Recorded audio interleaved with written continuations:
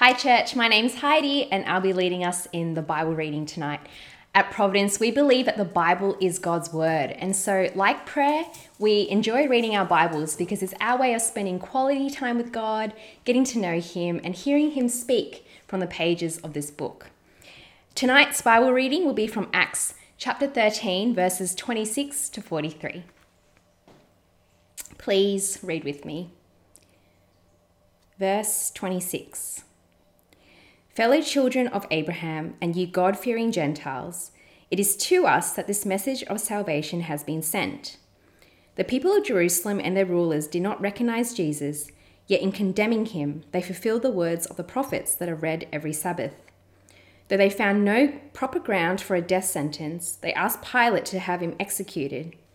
When they had carried out all that was written about him, they took him down from the cross and laid him in a tomb. But God raised him from the dead, and for many days he was seen by those who had travelled with him from Galilee to Jerusalem. They are now his witnesses to our people. We tell you the good news. What God promised our ancestors, he has fulfilled for us, their children, by raising up Jesus. As it is written in the second Psalm, "You are my son. Today I have become your father." God raised him from the dead so that he will never be subject to decay. As God has said, I will give you the holy and sure blessings promised to David. So it is also stated elsewhere, you will not let your Holy One see decay. Now, when David had served God's purpose in his own generation, he fell asleep. He was buried with his ancestors, and his body decayed. But the one whom God raised from the dead did not see decay. Therefore, my friends, I want you to know that through Jesus, the forgiveness of sins is promised to you. Through him, everyone who believes is set free from every sin, a justification you were not able to obtain under the law of Moses. Take care that what the prophets have said does not happen to you. Look, you scoffers, wonder and perish, for I am going to do something in your days that you would never believe, even if someone told you. As Paul and Barnabas were leaving the synagogue, the people invited them to speak further about these things on the next Sabbath. When the congregation was dismissed, many of the Jews and devout converts to Judaism followed Paul and Barnabas, who talked with them and urged them to continue in the grace of God. This is God's word. What do you want to live for in life? One of the things that COVID-19 has done for us is it's forced us to ask questions about what's important in life, about what it is that we want out of life and what it is that we really want to live for. It's shaken us up. It's brought questions around our work, our family, our pleasure, our travel, and many of the things that we typically live for in life, either through loss of those things or by just having to get a bit more time in thinking about them and thinking about what our priorities really are. It's been like New Year's, right? But on steroids when it comes to thinking about what it is that we want to get out of our lives and what it is that we want to live for, what our mission is. Now, some of you have done that through navel gazing and reflecting quite nearly even obsessively. Some of you A-types have got the Gantt chart out and the diary out, and then some of you have maybe just been thinking and questioning that and wondering because you've got this feeling that you want life to be different, but you're just not really sure how. So as we sit here in this space, wanting to get back to the way that things were and kind of not really wanting to get there at all, it's really important for us to ask and think about what it is that we want to get out of life as a church. What is our mission? What is the thing that we want to live for? And for you guys as individuals, as you seek to rebuild your lives post-COVID-19, what is it that's going to be your priorities and your expectations? And what is it that's going to be at the center of your mission? And as we think about our mission in life, we really need to work out what it is that we want to live for. So today, I want to call you and remind you of the mission that you were made for, to recalibrate you to the most important, most exciting, most satisfying, most fulfilling, most significant thing that any of us could ever live for. a mission that lasts longer than a fleeting hashtag campaign, a mission that will indeed be accomplished, a mission that will have impact on our world and on generation after generation after generation. What's the mission? Well, the mission is that you and I multiply the mission of Jesus. As you seek to rebuild the blocks of your life, make sure that the block that is first and central in your life is that you multiply the mission of Jesus. As you guys seek to navigate life post-COVID-19 at Providence Church, this mission that is front and central ought to continue to shape what it is that you do and how you live out your lives. Now, why would I say that? Well, because this is the mission that has been clearly given to us by Jesus, because it was the mission that was given by Jesus to the early church. And that was to see the gospel multiply from Jerusalem to Judea to Samaria and then to the ends of the earth. And when you look at the story of Christianity in the book of Acts, you see that this isn't something that just happens in the first church or in the church in Jerusalem, but you see this idea and this mission multiplying throughout all of the churches and throughout all of the disciples and all of the Christians in the early church. Because you see, this mission to multiply is something that is for all Christians. And we see example after example of it when we look at the book of Acts, where we see Spirit-filled people multiplying the mission of Jesus. We see it in the church. We see that they continue to multiply the mission despite the diversity and the adversity that they might face as a church. We see it in Stephen, a bloke, right, who saw this so central to his mission in life that he goes on to die for it. A mission that's so important that we see a Roman centurion being converted to Jesus and actually calling his whole family to live out that mission. A mission that was so important that it brought Paul out of his comfort and out of his safety, so that the one thing that he lived for in life was to multiply this mission.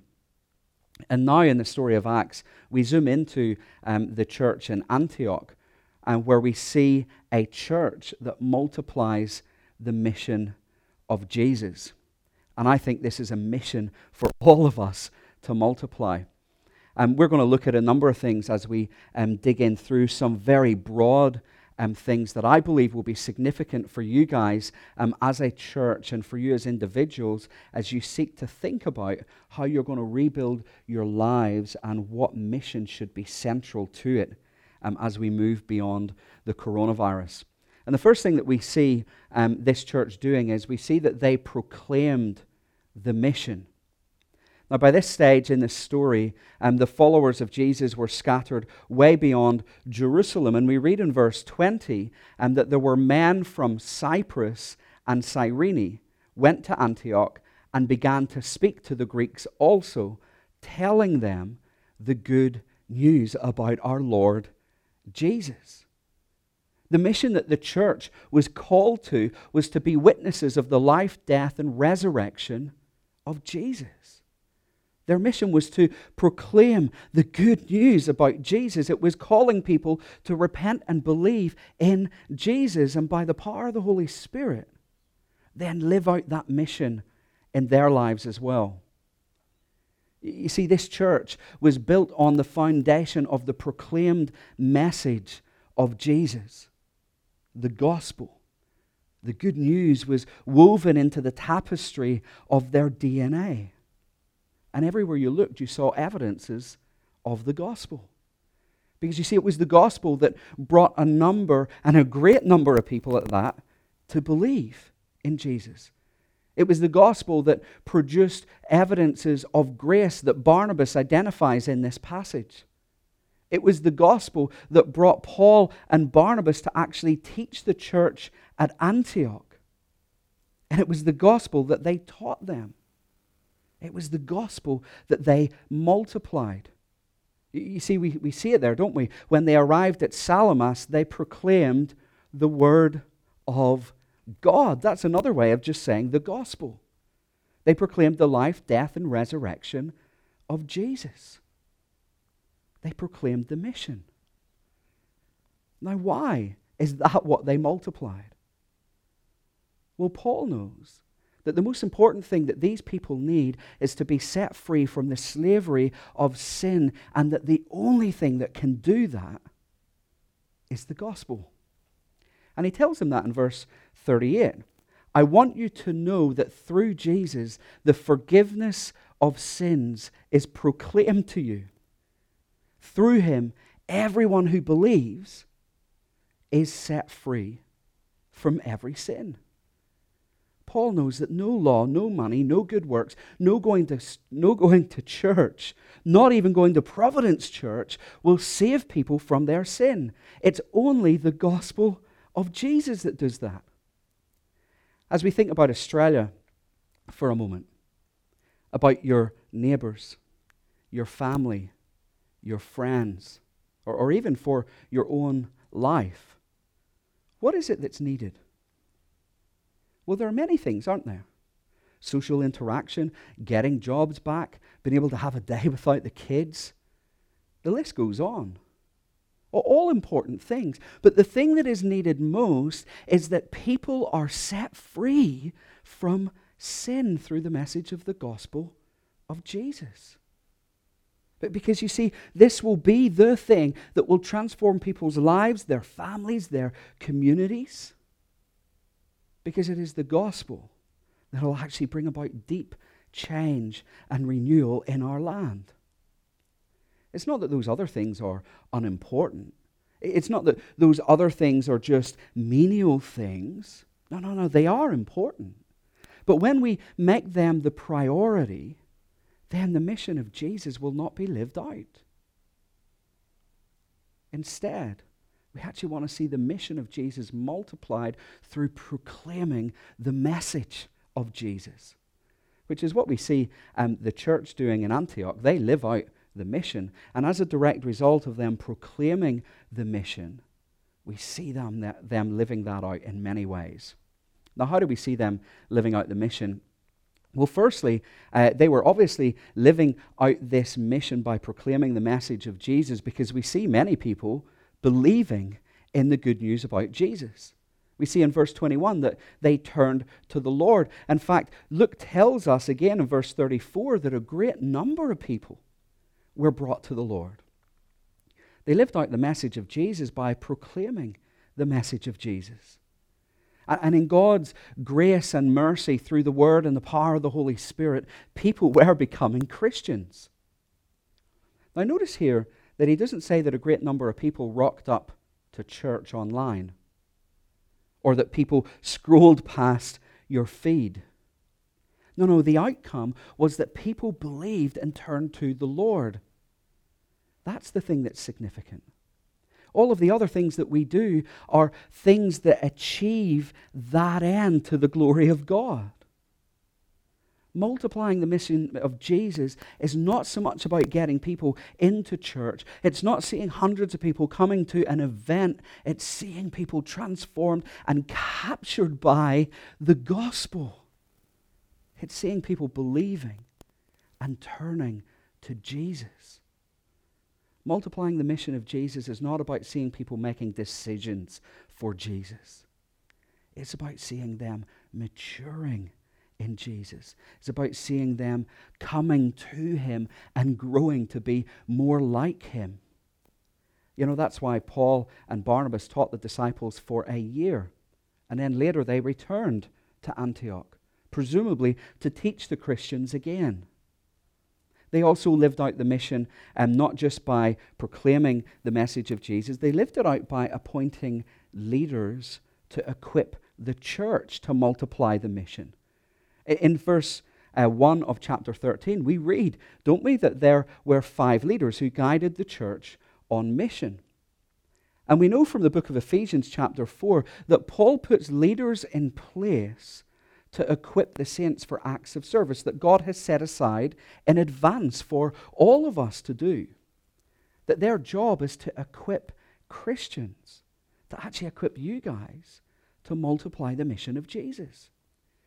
You see, part of multiplying the mission is actually seeing everybody in the body using the gifts that God has given them to see the church actually multiply that mission, to see the proclaimed message of Jesus actually spread beyond the four walls.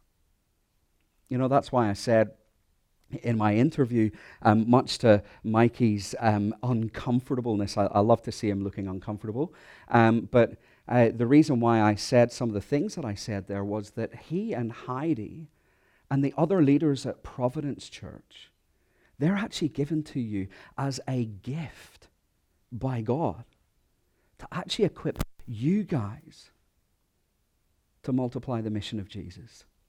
It's not just so that they can build their church, it's so that Christ can build his church. It's not just that you're doing a little job for them. No. They're equipping you to do the things that God has set aside for you to do. And their role is to encourage you and to equip you and to do that. But it's a strange season, isn't it? It's a really strange season. I'm sure for you guys, a little bit like us at Establish, many of your teams are not functioning the way that they used to. Much of what you've been doing has been centralized probably around a small group of people. But that doesn't mean that you can't serve one another informally. You can practice hospitality. You can invite your non-Christian mates to your home. You can care for one another. But I wonder, as you start to think about rebuilding your life and start to think about life beyond COVID-19, I wonder what your priorities are. I wonder if you're asking, how can I serve God with my time? As you're kind of building that list, right, of the things that I want to keep and the things that I want to drop post-COVID-19, you know, all of the things that you've been reflecting on over this time, make sure that you leave space for serving more formally. So that you and Providence Church can actually continue to multiply the mission of Jesus. Your part in that mission may actually be even more necessary now than it has been in the past. As you think about relaunching, so to speak. But this church is also described as spending time worshiping the Lord in fasting and prayer in verse 2. That their community was actually marked, like the disciples before them, by a worship to God. And I reckon if you're anything like me, you find this really hard at this time. But how are you going? How are you guys actually going at building time into your life for fasting and prayer? How are you going at making sure that you're worshiping God, not just in your everyday life, but actually also together? You see, even though you guys are up in Brizzy and you're kind of getting it way better than us plebs down here in Sydney, there's something that's really similar, and it's this. It's going to be absolutely crucial that you guys disciple one another, that you care for one another, that you call one another to worship God in a way far greater than normal, because many of the structures and things that used to do that for you have now been removed. And I tell you what, I'm somewhat thankful of that, because this is a great opportunity for you guys to dig in to the life that you've actually been called for, and that is to disciple one another. So make sure that you're not just sitting and tuning into church online as a consumer. Actually get together with other people. Make sure that you're putting yourself in a place where you can encourage and inspire others to worship Jesus as well. Make sure you're plugging into a small group at church. And if you're not at one, I'm sure that Mikey and the leaders there would love to actually get you locked into one. Now finally, the main example that Luke gives is that they lived out the mission by giving. In response to a prophesied famine that actually had came about in Jerusalem, here's what we read in verse 29. The disciples, as each one was able, decided to provide help for the brothers and sisters living in Judea. They did this, sending their gifts to the elders by Barnabas and Saul. Now, the church here was giving to a one-off need, but there was no doubt that this would have been their natural disposition. They would have been people who would have lived out the mission in such a way that they put their money where their mouth was. You see, we don't often think about this, but to multiply the mission of Jesus, we need to resource the mission of Jesus.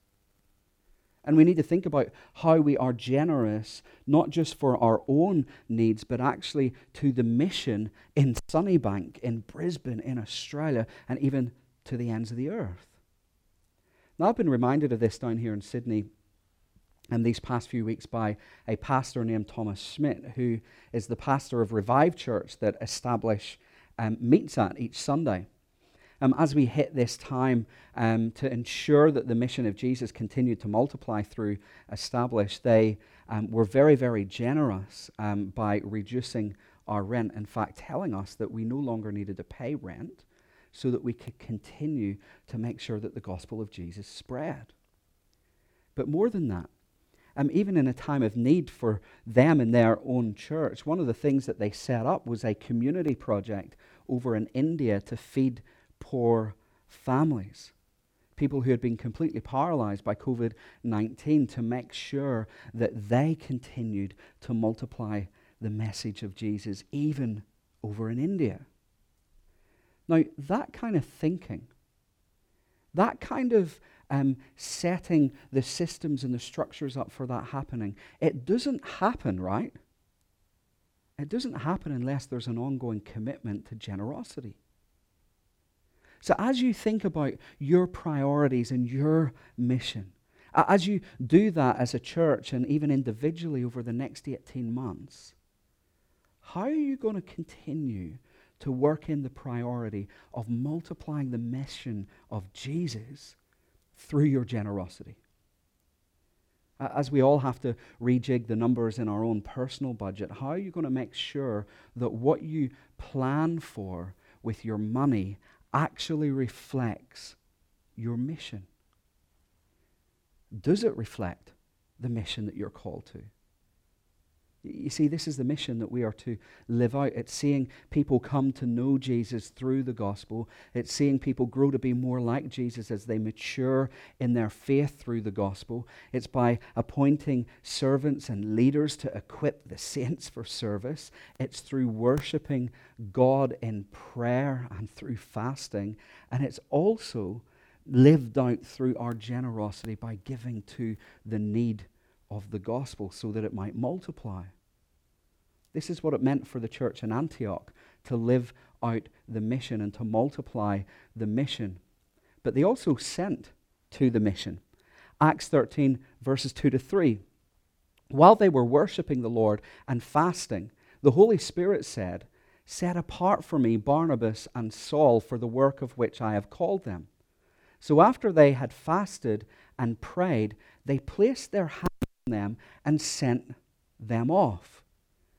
The Antioch church was committed to send to the mission. Paul planted church after church after church, and something that has multiplied down through the history of Christians and the whole way into our hearts is that Christians send to the mission. They send people to plant churches. Now, I've got a mate in Brazil, and his name's Eland, and he's a pastor of a congregational church over there. And in 2008, right, get this, they had a plan to plant 600 new churches in 10 years. They started out with 346 churches, and some of them were kind of like non-established churches. They called them missions. They wanted to be 1,000 churches by the time they had hit 2018. And their vision was this: it was that each church would actually send out 2 planters to plant 2 churches in that time. And that everyone in their churches would pray for and introduce 2 people to know Jesus. Now, I checked in with him a couple of weeks ago to see how they went and how he felt about the whole thing. And he told me that they were now up to around 800 churches. Now, some of them were still trying to become sustainable churches in their own right. But many of the churches were already firmly established and continuing to multiply the mission themselves. And he said to me he believed that they had grown. But the most profound thing that I think he said was this: if each one of the churches had made their part, that is, that each one of the churches sent to the mission and they introduced two people to hear the gospel of Jesus, he said it would have been a whole lot better. Now, he was pleased. We would have been absolutely ecstatic with that, wouldn't we? He was pleased with that. Like, how awesome is God to have granted them that grace? And in fact, in their own church, they had planted 4 churches and sent out 4 other missionaries in that time too. But Eland was still longing for more. Now, why? Well, here's a man so gripped by the gospel of Jesus, who understands that the most important thing for his church to do is to multiply the mission of Jesus. He's in a land where he sees so much need, but he understands that the most important thing that his nation needs is the gospel of Jesus. See, he kept on longing for and wanting for and praying for more, that the message of Jesus would continue to multiply. Because you see, he knows that without the gospel and without churches to multiply the disciples of Jesus, there would be many, many more people lost outside of him. That what his nation needed, that what his mates needed, that what his family needed was that they would turn to God through Jesus. And that is the most important mission that he could live for. Now, this idea is part and parcel of who we are as Christians, right? And I know that it's been part and parcel of who you guys are at Providence Church. You want to see churches planted. You're part of a network that wants to see more and more churches planted. You want to see missionaries sent.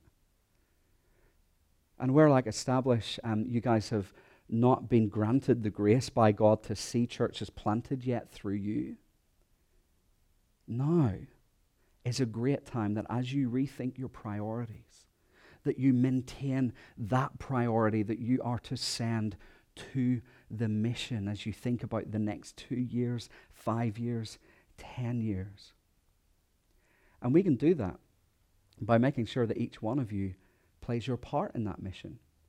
And there are a couple of really simple things that you can do. We don't see them directly here in the passage, but I think they're important for us to point out nonetheless. First is, stay with the mission, even if it's hard. Stay with the mission, even if it's hard. Don't just see your time in Providence as something that you've been given a year to, or something that you pack in after COVID-19. Actually consider saying the long term, being part of the long-term mission, because we know that it takes a long time. You know, it's great to muscle in for 1 month, 2 months, 2 years. But what would it look like to muscle in for 5 or more? Keep going. Because we know that the most important thing to live for is to multiply the mission of Jesus.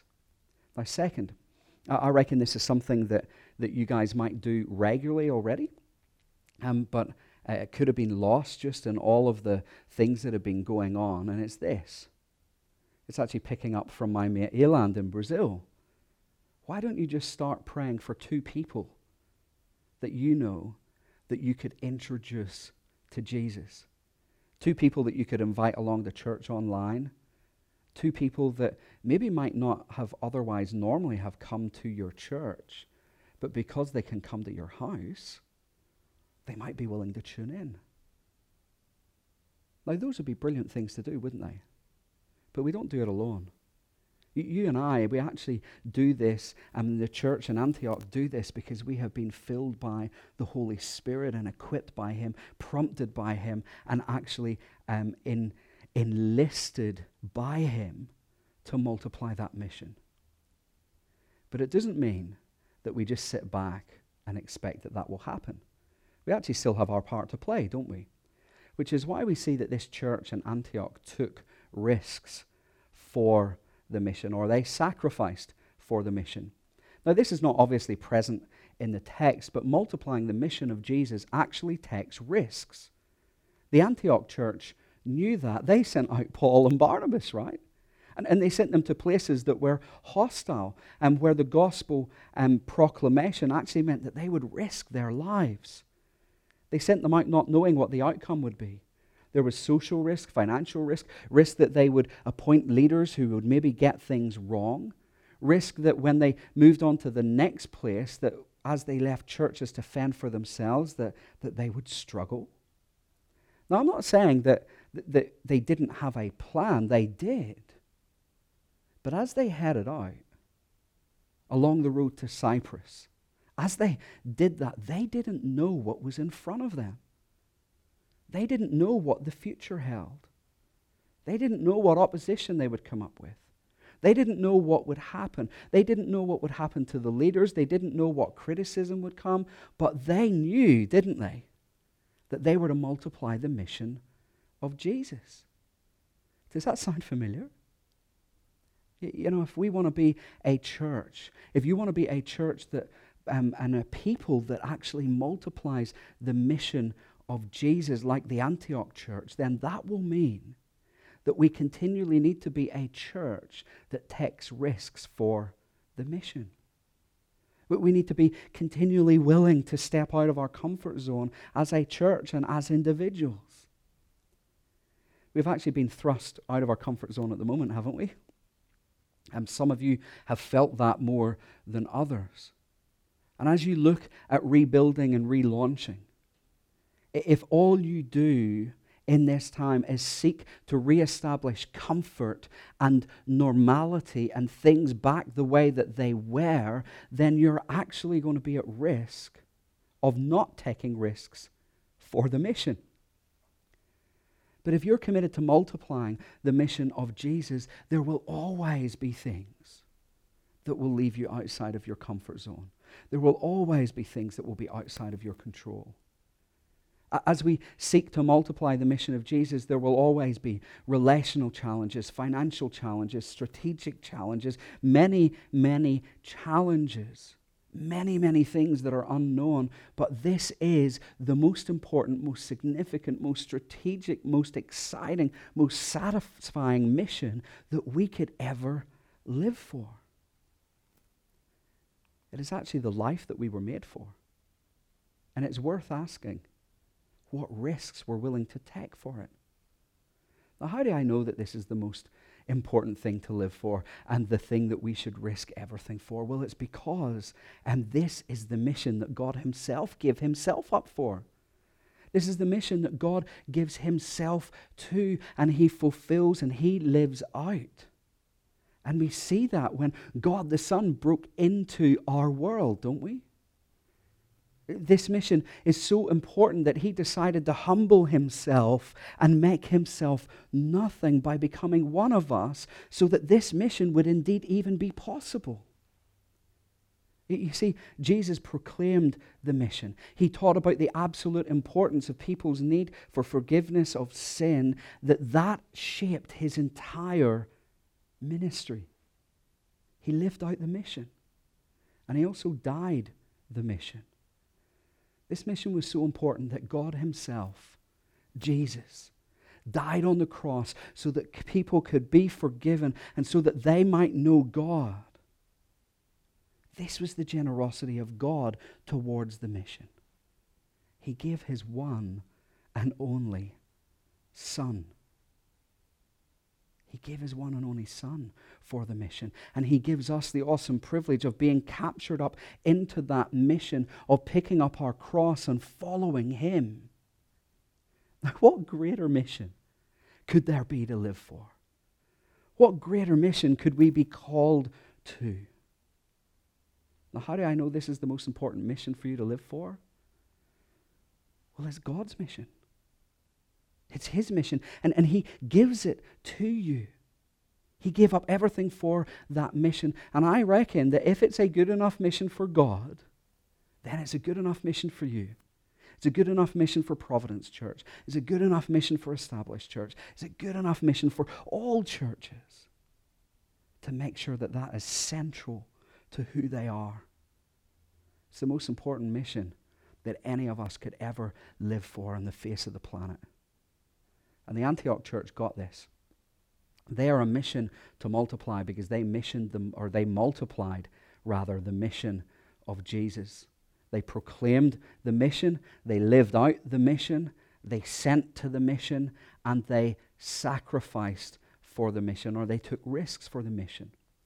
And as you guys seek to relaunch over these coming months and the life beyond in the next 2 years, the next 5 years, as you think about moving beyond the 5-year mark as a young church, then make sure that you're multiplying the mission of Jesus individually and corporately as a church. Be a people and a church that multiplies the mission of the Antioch church as we multiply the mission of Jesus. There is no greater thing to live for. There is no greater thing to change for. There is no greater thing to prioritize, and there is no greater thing to multiply. Providence Church, I'm just going to pray for you now that you do that as you seek to rebuild the priorities in your life, that the core thing that is front and center is that you multiply the mission of Jesus. Why don't you pray with me? Father God, I just thank you so much for Providence Church. I thank you that you put that church into motion, and at the force, at the beginning of that church, that woven into their DNA was that they wanted to be a church that multiplied the mission of Jesus. Holy Spirit, would you give them great grace and boldness at this time to think about all of the things that they might want to leave behind post-COVID-19, and all of the things that they might want to do after that to see your mission continue to multiply. Lord, give them the strength and the wisdom to do that. But Father, I pray for each one of the people that have been tuning in today, and that you would help them put that mission front and center in their lives as well, so that we might see more and more people come to know you, so that we might see your name glorified more and more. Amen.